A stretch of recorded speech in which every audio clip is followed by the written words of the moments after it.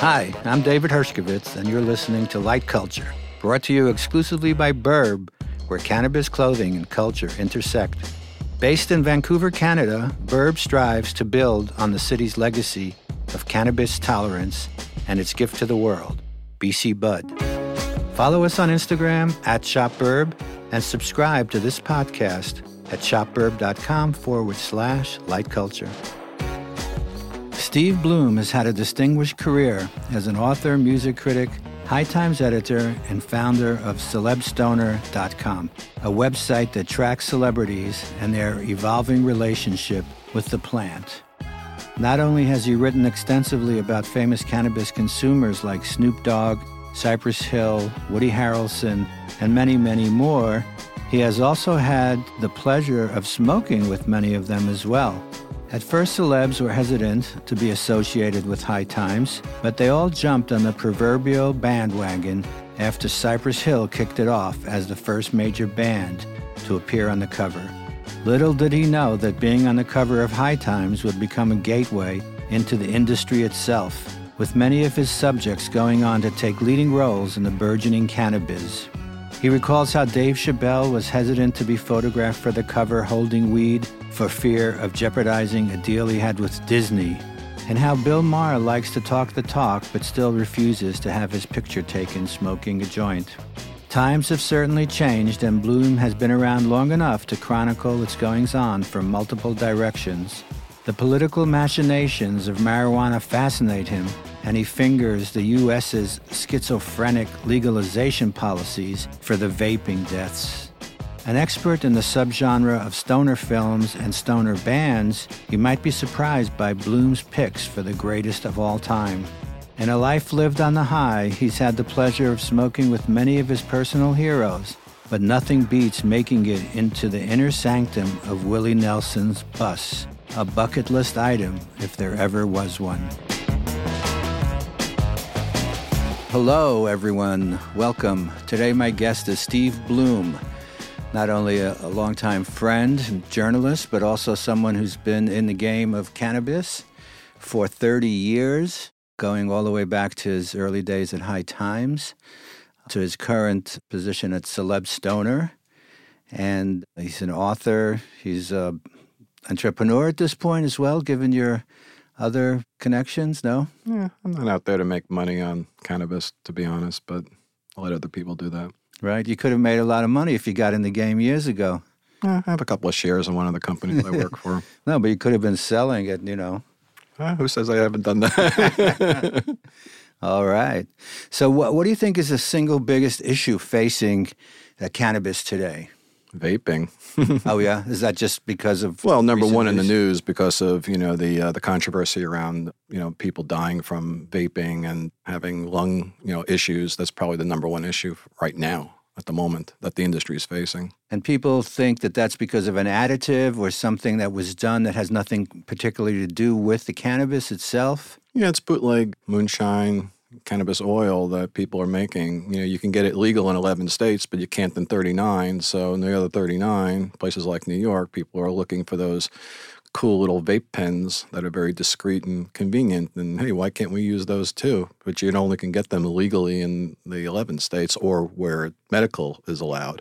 And you have to be a medical patient for that. So people want that, and companies are making outlaw products. And this is just not like growing it in your closet or in your warehouse and putting out flower and selling that. And generally, there's no problem with that. It's just whether it's good or bad or you like it or you don't like it. You're not going to get sick from it. But this stuff is, it has additives. You first of all make it with butane, and then you're adding dilutants to try and cut it. And you're putting things in it that probably shouldn't be smoking. So do you think it's just a matter of now that these companies who are making this, obviously it's going to hurt their business, so they're going to try to eliminate it. So do you think it's just a matter of something that happened accidentally and now will be straightened out and everything will just go back to how it was? I don't know. I don't know how things get straightened out so quickly like that unless you really put these black market companies out of business and the law enforcement really goes after these companies that are selling these products, however they're selling them. For instance, if you're buying from a delivery service in New York and you're buying a vape cartridge, where's that coming from? You just don't know. So it's not tested unless it's coming from a legal state, and it really shouldn't be even leaking out of the legal state because they keep an eye on all their products. So where are you getting it?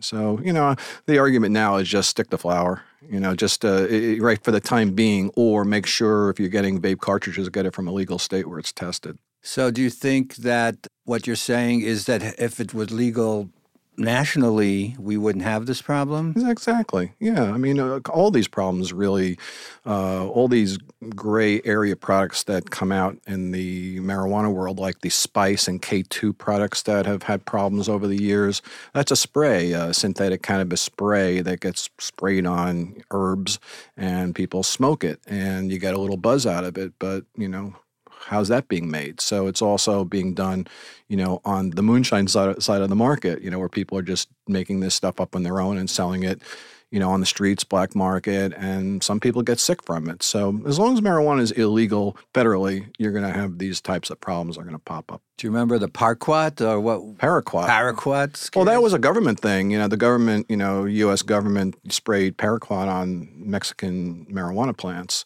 and then the products came into the U.S., and there was a scare that people are going to get sick from the pesticide, which really was kind of a scare, more to scare people off from marijuana than it really was causing any kind of particular problems. So you think generally the legalization, the way it's rolled out, obviously it's different in different states, is the way it should continue, or would you change anything? Well, who doesn't want federal legalization if you're an advocate? That's sort of the main goal is to change it on the federal level, and the prohibition of marijuana that started in 1937. States have been doing it individually, but federally it's still, the states are going against the feds, and there's been that kind of issue, where in some cases the feds are okay with it, in some cases they're not, and they'll crack down or they won't crack down. Pretty much it's sort of been hands off during the Obama era, and now during the Trump era, they really haven't spent a lot of effort going after legal marijuana in legal states.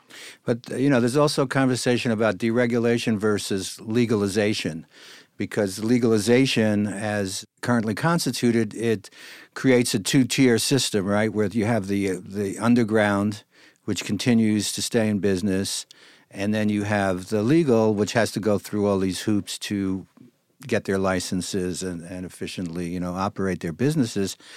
But, leaving a lot of these small growers and people in jeopardy who, for one reason or another, either can't get legal, don't want to get legal, but are, have had generations producing the plant, have actually created the foundation for the whole industry as we know it today. So how can we reconcile all of that with those people who have put in the hard work and risk their, lives in many cases, risk going to jail and so on, and keep them in the game without leaving legalization at the same time? Well, bring down the high cost of marijuana. I think that's what keeps the black market going. And even in legal states, when you're still charging $400 an ounce for marijuana and black market, sellers can sell it to you for $300, then it's going to leave the opportunity open for, for illegal sales. So, there's sort of this greedy grab for money in legal states, 30, 40% tax rates. It's insane.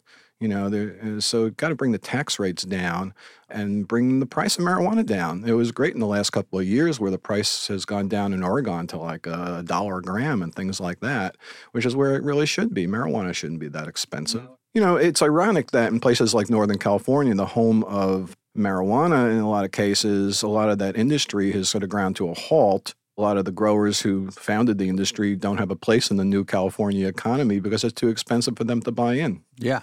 Well, they're also being shut down now, aren't they? And have plants confiscated and Only if they're growing illegally. Yeah, I mean, they're mostly growing. They're mostly growing. Well, I mean, if they're growing illegally on selling, in a kind of grand scale. But I think that crackdown in California is mostly directed at like Mexican drug gangs and things like that have been growing illegally in national forests for years.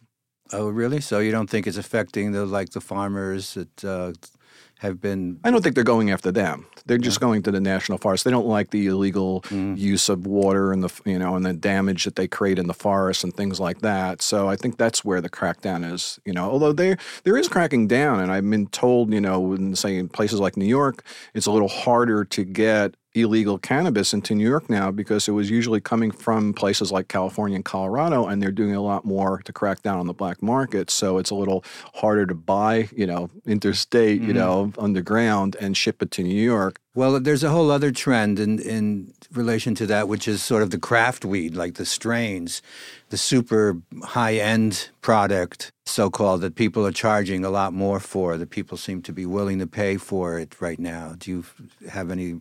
Well, since I'm in New York, I don't really see that so much. We're still at the mercy of whatever comes into town, and what do you got? And okay, I'll take it, versus, having multiple choices that you can walk into a dispensary and pick, the low end to the mid to the high end. Oh, I want to spend a lot of money on that craft strain, or I'll go with the low end mid, which is cheaper. So we still are very much behind the curve in New York. And it's sad that New York couldn't legalize it in this last Albany session.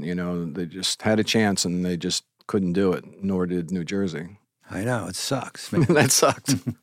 Because I was hoping something, but now who knows? Because now you have the vape problem and whatever else that may come up that's going to give ammo to the opposition that wants to, still.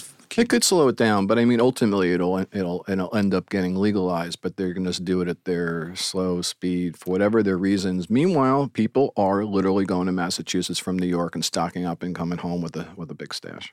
So we're giving the tax money to Massachusetts when we could be making it ourselves. Every time that story breaks in the Post and the news, everybody's written this, New York is flocking to Massachusetts for legal weed. That would be the telltale sign to them, hey, we better legalize it because just financially we're losing out. Let's just do this, and get past the moral issues of whether marijuana is good or bad or kids are smoking or all that stuff. The reality is people are smoking and they're going to go find it somewhere and they're going up to Massachusetts to get it.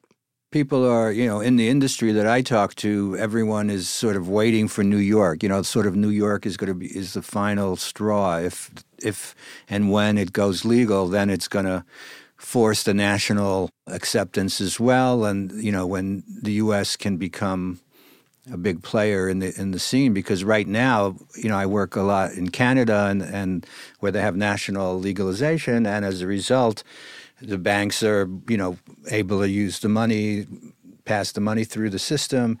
And Canada has become kind of a jumping off point for cannabis companies to go national and global because it's permitted there. Whereas in the U.S., you can't do any of that. So every little state is limited by what you can only do within that state. Yeah. So meanwhile, Canada's becoming like sort of the global center. Yeah, it's sort of the litmus test here, I think. Let's see how it goes in Canada, and then we'll do it here.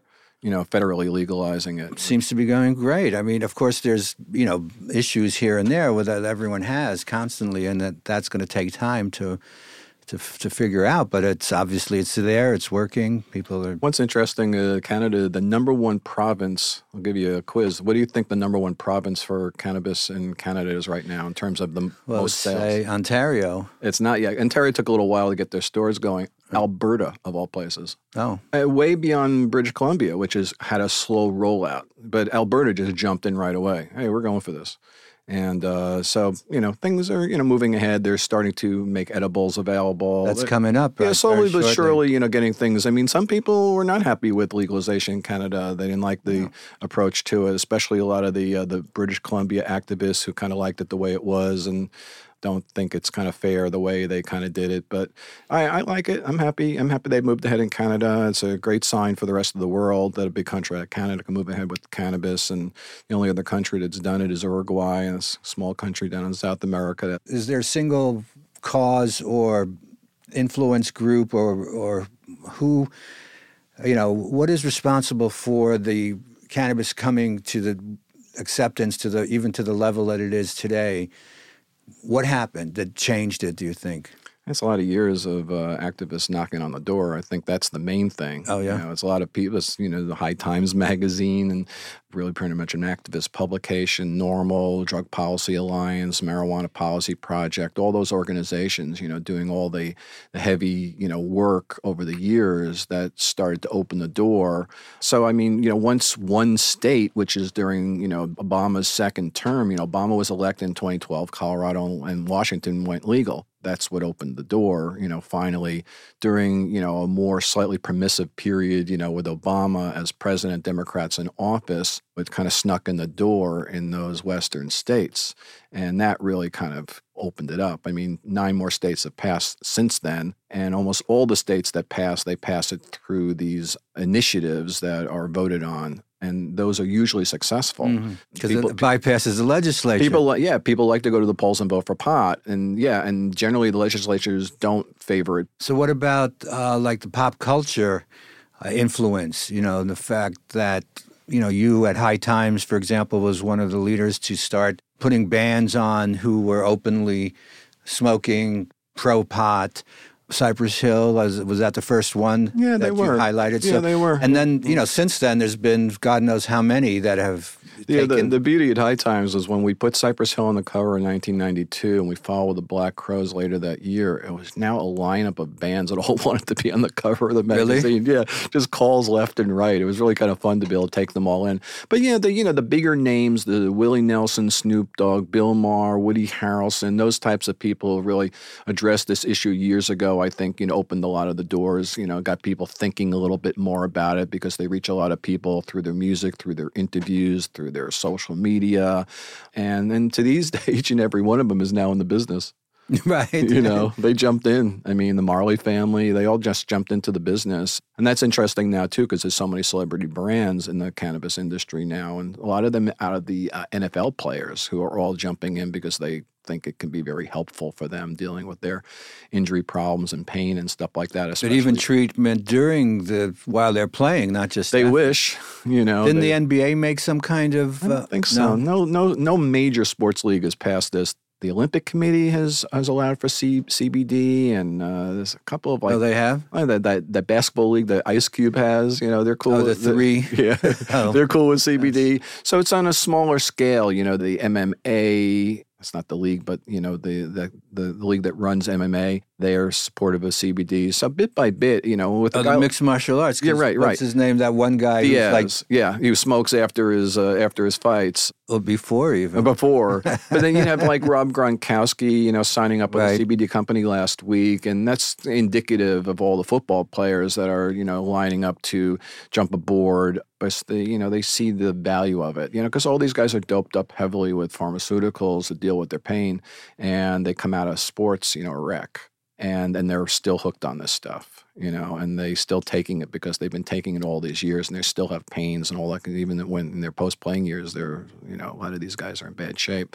So they're hoping that CBD can be helpful, and maybe combinations with THC also. But CBD is kind of the way in the door without having to mess with THC and the illegal factor. And even CBD remains kind of murky in the law. Hemp was legalized, but CBD wasn't, and it's really kind of the same thing.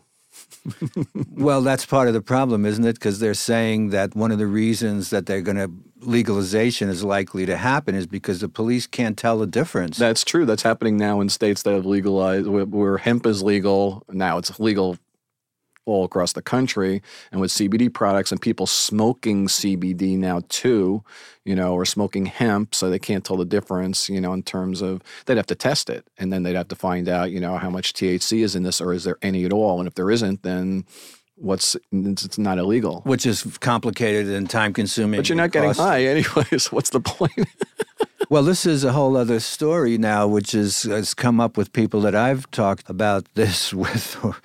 The question of, getting high has become like sort of the last thing people like discuss at this point, that it's not, it's more about health and wellness and, all these other factors, and the sort of the spirituality or the just let's get high kind of aspect of it has become like less of a subject because that's a little more controversial, right? It's like, oh, fun. Well, we can't have fun. We're like a Protestant nation. Right. You're not supposed to get, THC is sort of bad and CBD is good, and there's been, the word marijuana is bad and cannabis good. And, all these kind of terminologies and things like that these days in the legal market. But, medical marijuana really opened so many doors, but then it kind of painted it into a bit of a corner by helping get marijuana legal that steered marijuana in another direction when ultimately it was really being used for euphoria and creativity and joy and socialization and good times with friends and enjoying music and sex or whatever, food, all the things that come along with, just enjoying marijuana. But then it kind of got into this other corner of like, hey, it's good for you too. And okay, it's been proven in certain cases, to be helpful for patients. But so that kind of steers it in that direction as well. And that's what's more important than just general usage. Because today that seems to, suggest to people that they can smoke all day. I mean, even we were trying to, manage our behavior, right? Because we felt like, I'm speaking for myself at least, that, it's not something you need, you should do all day because it's not efficient or effective. You're not going to be able to do your work. You're going to, just space out. But now people feel like they have the license that, they're working on their health or their stress or levels or, whatever excuse that they may have. I have a stomach ache. I think I'm going to go. But if you're a legitimate patient, then you do need it, in a regular dosage. If you're taking 3 pills of something all day long and you're replacing it with cannabis and you're smoking, so many times a day or you're eating it or you're taking tinctures. So I understand that. I mean, when it works for you, it's beneficial, especially, cancer patients who can't get food down. Sure. Well, I'm not talking about extreme cancer. I'm talking about just people who are working every day. We walk out here, you'll see all these people and you'll see somebody vaping inevitably in a few minutes if you just stand outside. Yeah, I guess that's the equivalent of like carrying around your little one hitter. No, it's like having a can of alcohol or in your bag and you're just drinking it as you go along. Yeah. Yeah, I guess so. I mean, there's some people are full-time users and they like to use it all the time. Other people are, they're more sporadic and they just maybe smoke later in the day or sociable or at night or with friends. They don't smoke during the day. Because there's that famous 420 that your people are very much involved with establishing that whole. Okay, let's say later in the day. High times we kind of is a good time to kind of take a break and have a little jovial moments with each other and come up with some fun ideas and maybe write it down and say, okay, look what came out of this little 420 session. So that's okay later in the day. Yeah, at high times, I kind of had to learn how to smoke earlier in the day if I was going to, because some people would come into the office and just go into this back office and smoke, at 9 in the morning, and that would be the regular thing throughout the day. It was never my routine, to smoke like that. I had to kind of learn how to do that at high times. So that was tough job, man. Yes, I wasn't forgetful, and I learned my lesson was don't do administrative work after I'm stoned. I'm going to forget where I put things, and totally. I'm going to misfile something. But for creative purposes, for writing and editing, it's fine. I'm interested in some of the people that you've met and smoked with that are celebrities, because in addition to the High Times, then you started Celeb Stoner, right? Right. Tell us a little bit about that. What was the genesis of that? Well, at High Times, I kind of veered off from starting as news editor, and so that was kind of a good starting point for me just to learn everything that was going on up there, the whole history of the movement, the legalization, organizations out there, and what was happening. So I kind of learned that, and I kind of took a little break from my music stuff, which I was most known for. I was going to bring that up. Like, my man here is like a huge music expert. I assume you still are. R&B, jazz, right? Right, rhythm and blues. Right, Rhythm and Bloom. But the funny thing is, Steve Hager, who was editor-in-chief of High Times at the time when I was there, he kind of took me off the news beat because he noticed that I was putting a lot of music articles in the music section. He said, "Oh, I'll just give you your own section on the back, and you can do your own music stuff." And High Times was a little lacking on that at the time, so he kind of unleashed me. Okay, do the music stuff, and so I started covering music, as you were saying before, and you had the bands like Cypress Hill and all those groups who came along. Snoop, all in the 90s. The West Coast hip-hop. There was a huge movement of all the grunge bands. It was a great time. Hip-hop, grunge, metal, reggae, independent rock, Americana. Everybody was sort of tying, even country, were tying into cannabis around then. So it was a good time to sort of steer the magazine in that direction. And like I said, a lot of the bands wanted to be in the magazine, so it wasn't that hard to get them. I mean, initially it was a little hard. I mean, I knocked on Ziggy Marley's door through the record label several times, and they blew me off. And it's like, Ziggy Marley doesn't want to be in High Times? I mean, Bob Marley was on High Times cover, one of the most famous covers in the 70s, and just turned out I don't think they had reached out because to me. That was like, when was that, in the 90s? That was 92, 93, but by 94 I got my interview. And I got a call one day from Ziggy's label and from the publicist saying Ziggy wants to do it. Good, because I guess they finally asked him, hey, High Times has been asking. But it took a couple of knocks on the door to get some of that stuff done. It wasn't automatic. But yeah, so with all the interest of the bands, I steered in that direction and became like the music editor of High Times. And, music senior editor, was my focus on bringing in sort of celebrities into the magazine. And besides, High Times back then, it's like just put a plant on the cover, plant shot, and that usually would guarantee relatively good sales. But how many times can you do that in a row?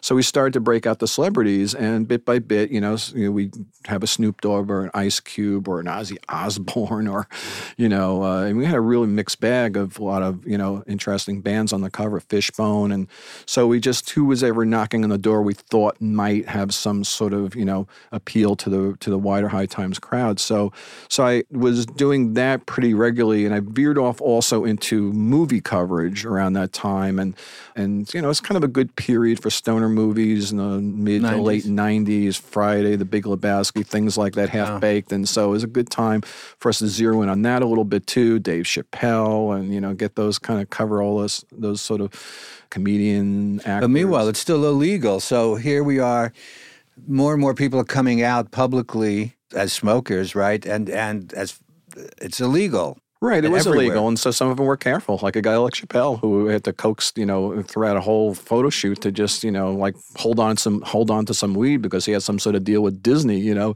he was like, I don't know, I'll do my interview, and then finally put a little twig behind his ear, and that was about how much he would do. Yeah, because they had to be careful because of it being illegal, now, But did anything ever happen to any of those people as a result of being on the cover? Did Nancy Reagan knock on the door? No, not to my knowledge. Her influence was long gone, but no, not really. I don't think so. I mean, I think some people are hesitant. I mean, Bill Maher, I never could get him into High Times, knocked on his door a bunch of times. His thinking was I was preaching to the converted number one, and I think he was hesitant to show off, smoking.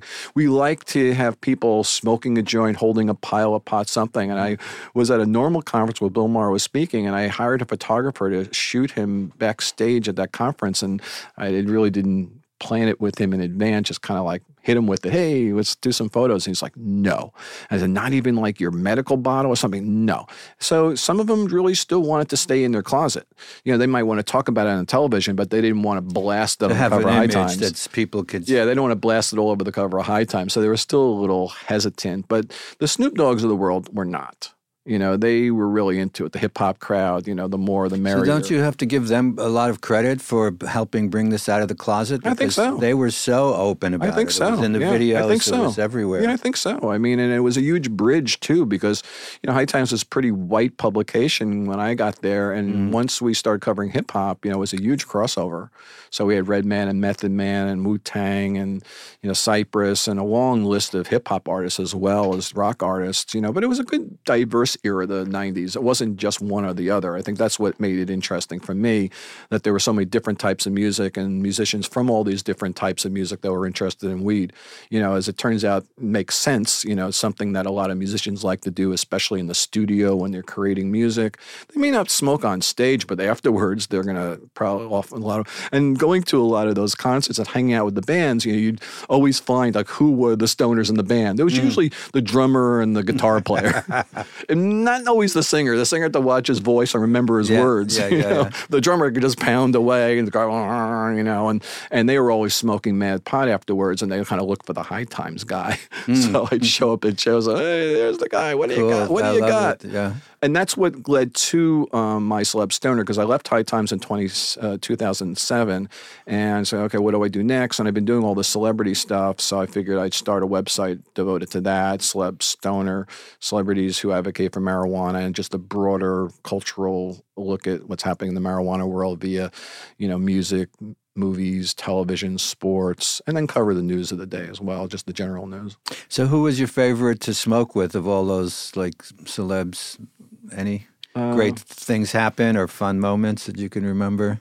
I mean, it took years for me to get on the Willie Nelson bus, but that was a highlight. I waited on the line numerous times and couldn't get on that bus. And then finally, a few years ago in Atlantic City, and I had a nice session with him. And it started with some vape pens, and he broke out like a big fat joint that that he rolled, and just hey, I got one. So he smoked the big fatty with Willie. That's always a highlight. Anybody, whether it's the best weed or not, I don't know. Some people think it's the greatest weed, but it was really good. Snoop Dogg was a lot of fun. We had a long photo shoot with him, and I always like to tell people that by the end of that photo shoot, Snoop was asleep on the couch. I had to wake up and say, Snoop, come on, you gotta go. 5 hours later, that guy didn't want to leave, things like that. How about women? Did you have any women involved in the weed industry back then, or smoke, sort of openly smoking? Yeah, it's a good question. I mean, we had Mila Jovovich on the cover. I remember I had an encounter with Sarah Silverman. That was funny because Sarah, I proposed her for the cover of High Times when she had one of her movies coming out, and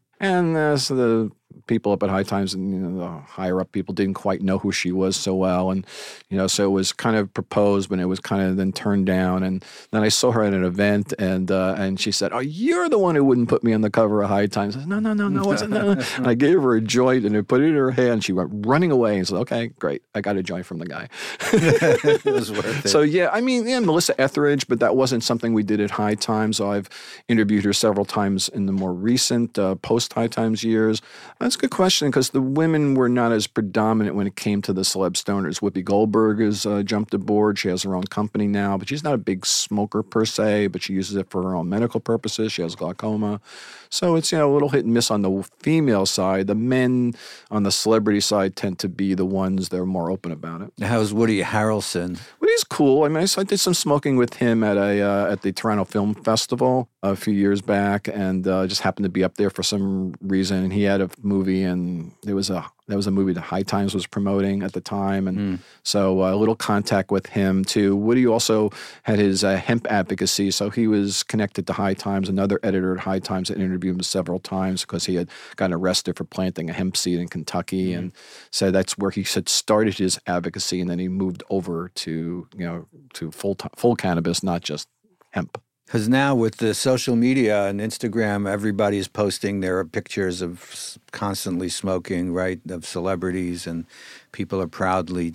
So has that affected how you cover all of that in Celeb Stoner? Because it seems like you're getting more news-focused, less celeb. Is that... No, I try to cover the celebs as much as possible. The question is what's out there to cover that we haven't covered in the past, and just constantly add somebody to our lists. I added Ziggy Marley recently. I just did a thing on Peter Fonda as more of a legendary character with the 50 years of Easy Rider. Yeah, I wanted to say that, talk about that for a minute, because you also do, like your book, Pot Culture, where you have lists of all kinds of great, like the stoner films of all time. And recently you highlighted Easy Rider as the number one stoner film. Why is that? What makes a great stoner film? Well, in that particular case, because so much of what happened in that movie had not really been done before in movies. Just sitting around the campfire, smoking a joint, and teaching somebody how to do it. The famous scene with Fonda and Nicholson. We kind of take that for granted. That's been done in 1,000 movies since. But that was really the first movie to openly just do that, and didn't, there wasn't any kind of debate pro and con over it. It was just, this is what the hippies were kind of doing back then.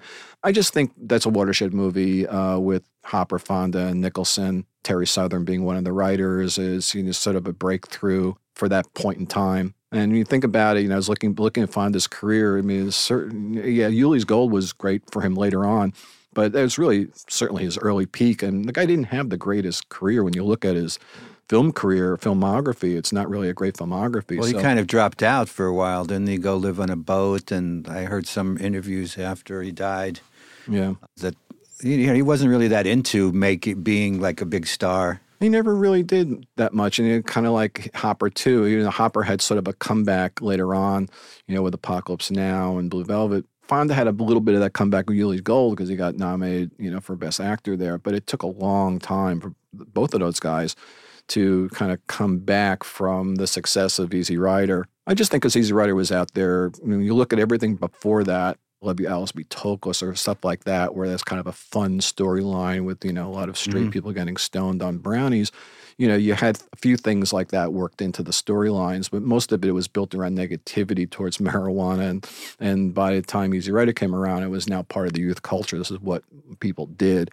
And I think it really opened a lot of doors, and probably a lot of people wanted to have that same campfire scene, mimicking the movie. I just think it's the standout of that era. And then of the later years, kind of later years, it's only 7 years later, but I consider like the idea of the stoner movie, I have like two kind of thoughts on it. One is that the stoner movie is something that is a comedy and kind of just plays into the humor side of marijuana use. And then there's the other side of the stoner movie, which is the drug theme.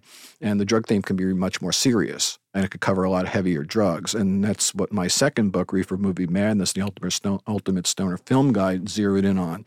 One aspect is the funny stuff, another aspect is the serious. So I think Easy Rider was more the serious.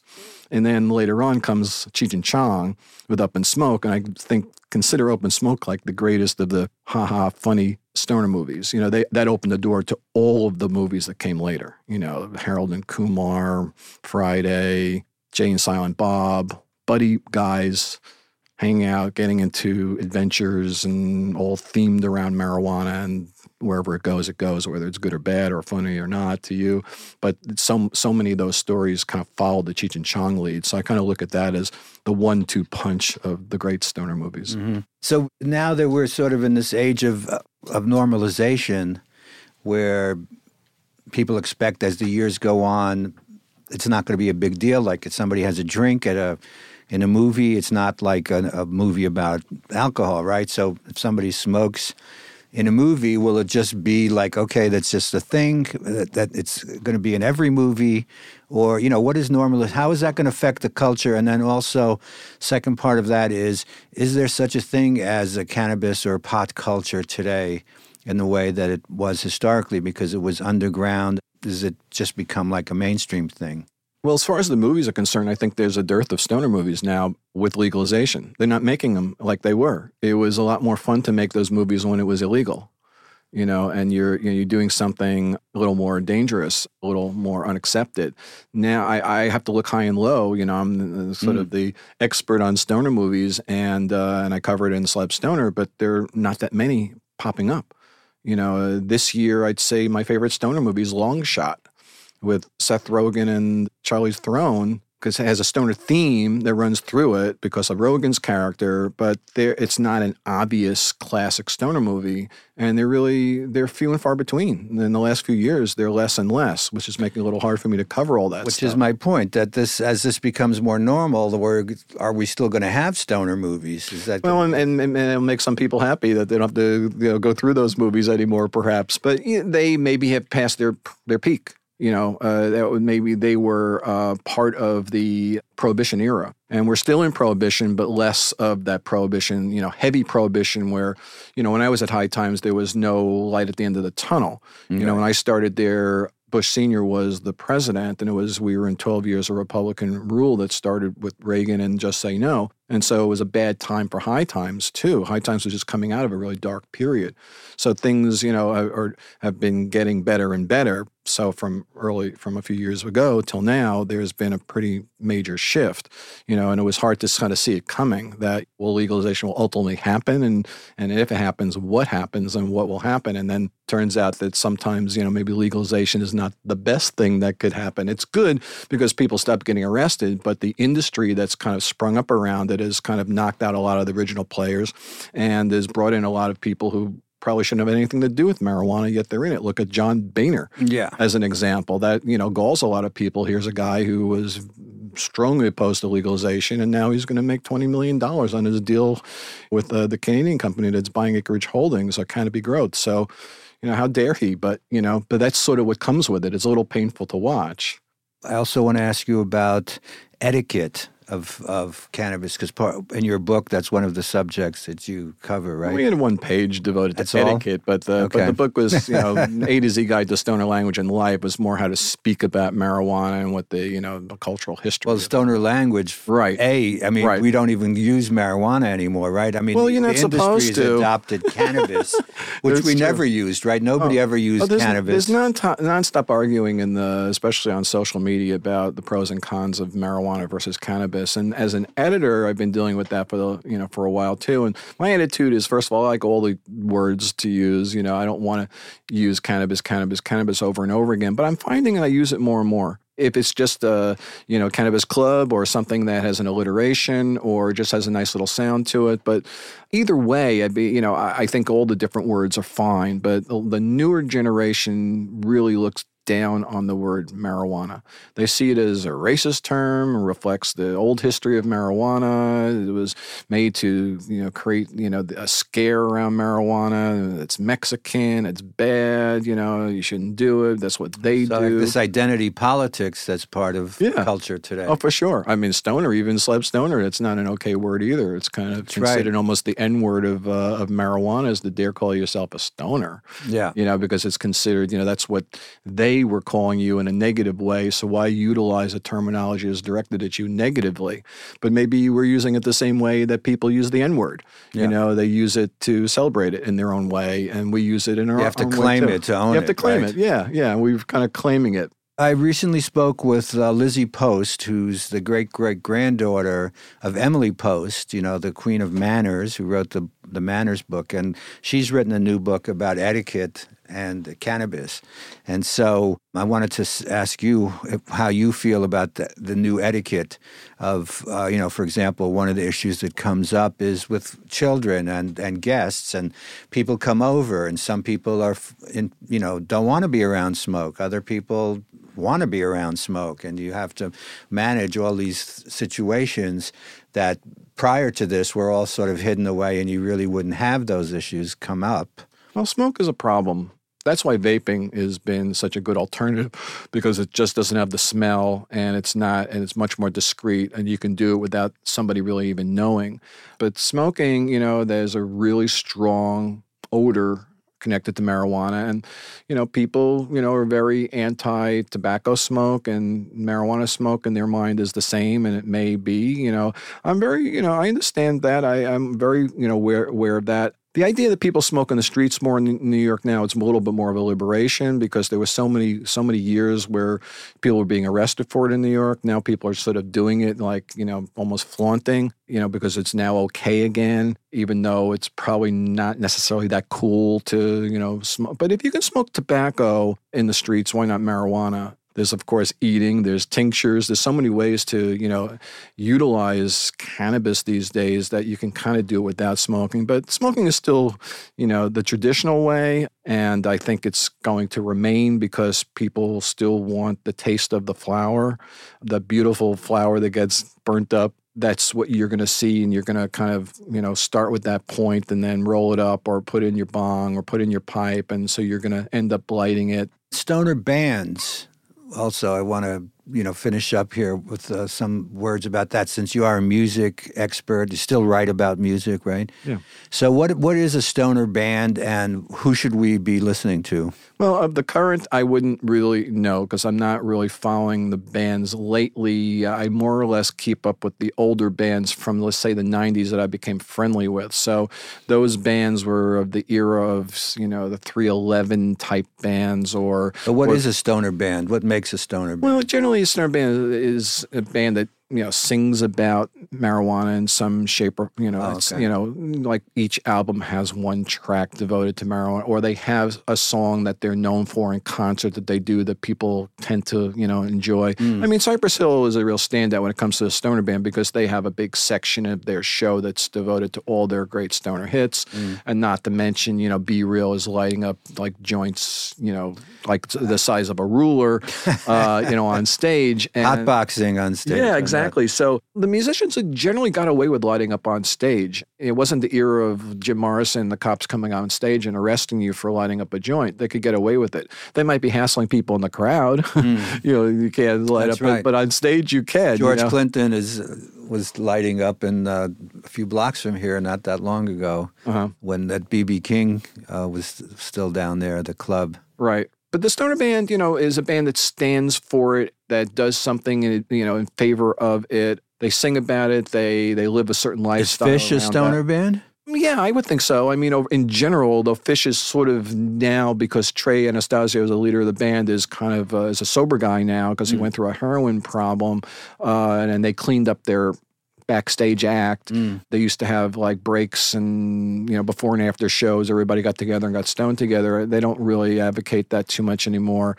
But, originally for sure, because they come out of the Grateful Dead scene in a lot of ways. They're the younger crowd that's kind of the Grateful Dead like the prototypical like stoner band? I would think so. I would think so in a lot of ways because, people, the lights go down and then the joints go up, immediately the smoking begins. It's just and the beauty of like a Dead show is everybody's still passing it around. It's not like it's just mine. People say, hey, try this, hey, try this, hey, try that. So you still get the feeling when you go to a Dead and Company show of the old days of the Grateful Dead. But, most of those bands, growing up in the 70s, going to see bands then, it was pretty much de rigueur that you would smoke at a show. But the funny thing was back in the old days, like of the Fillmore East, when I first started going to shows, they wouldn't let you smoke in the seats. And Bill Graham was really strict. And they came around with flashlights and flashed you and said, put it out. But basically the rule was go to the bathroom. You could smoke to your heart's content in the bathroom, just don't smoke in the seats in the rows. They were kind of strict about it. And as time went on, less strict and, more okay. But, the rule of thumb is you've always had to like be within the middle of the crowd so you don't get caught. If you're on the edges of the crowd, that's where they can pick, that's when they can pick you. I've been thrown out of every club in New York. Yeah. For smoking pot. I mean, every one, I've been picked off somewhere along the way. So, that's just my reputation. They know you're there. Here's the guy, the High Times guys. They're throwing me out. I'm not kidding. Guys like, well, if they're going to pick somebody, and then not being nice to me because they don't know who I am necessarily. Backstage, no. But in the crowd, during a show, yes. I've been thrown out and picked off numerous times. To this day, still get hassled at shows. So who's left now that you would like to smoke with that you haven't yet? You have a list, or I'm trying to think. I know I have somebody on the top of my list that I haven't smoked. Is it Obama? That would be awesome. I'm hearing stories now that he was a much heavier smoker than. Oh, was he? During the Chum Gang era. Yeah.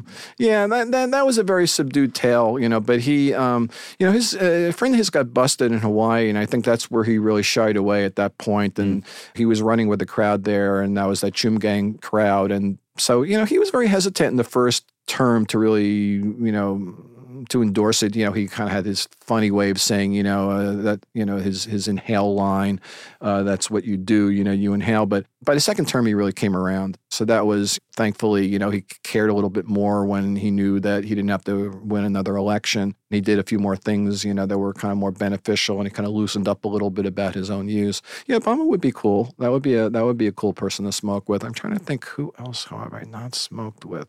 I have the major players. I think I've kind of hit them all. You got it. I think so. You got Willie Nelson. Yeah, Willie was Willie was the thing.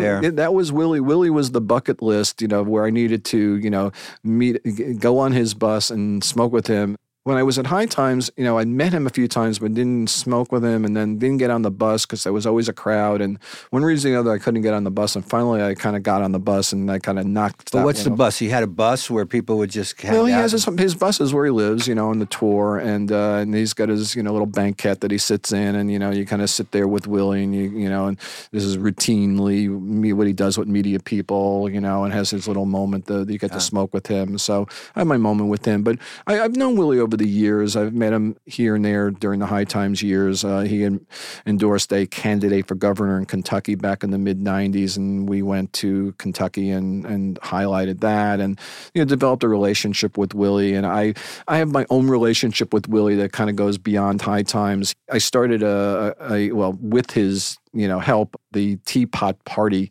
which was what Willie came up with, this idea of the Tea Party. How about the Teapot Party? And we lean a little to the left. And he sent me this whole note about this a few years back after he got arrested for one of his many arrests in Texas. And I started this on Facebook, and it still exists on Facebook as the Teapot Party with a very active base of Willie fans who tend to be a little bit redneck. And they tend to be a little Trumpy. No shit. Yeah, they are, even though Willie is not. And they get mad at Willie every time Willie takes a stance against Trump or backs Beto O'Rourke or whatever. But so I've kind of had this nice connection with Willie over the years. Willie just took a break. He has breathing issues. He has emphysema, and every so often he needs to take some time off a tour. So he just broke off a tour recently and canceled a bunch of dates. But he's coming to New York this week. He's going to be in New York. Yeah. He's got this Outlaw Music Festival that he's been touring around with, and he's with Alison Krauss and his son Lucas and Nathan Rateliff and his group. And so that's going to be at Forest Hills on Wednesday. I'm going to head out to that. So man, okay. See if I can hop back on that bus. Get on the bus. Say hi for me. I will. Thank you very much, Steve Bloom, for being on my show. Thanks for having me, David. Thank you. You've been listening to Light Culture, brought to you exclusively by Burb, where cannabis clothing and culture intersect. Please follow us on Instagram at ShopBurb and subscribe to this podcast at shopburb.com/lightculture, as well as iTunes and all the regular distribution platforms.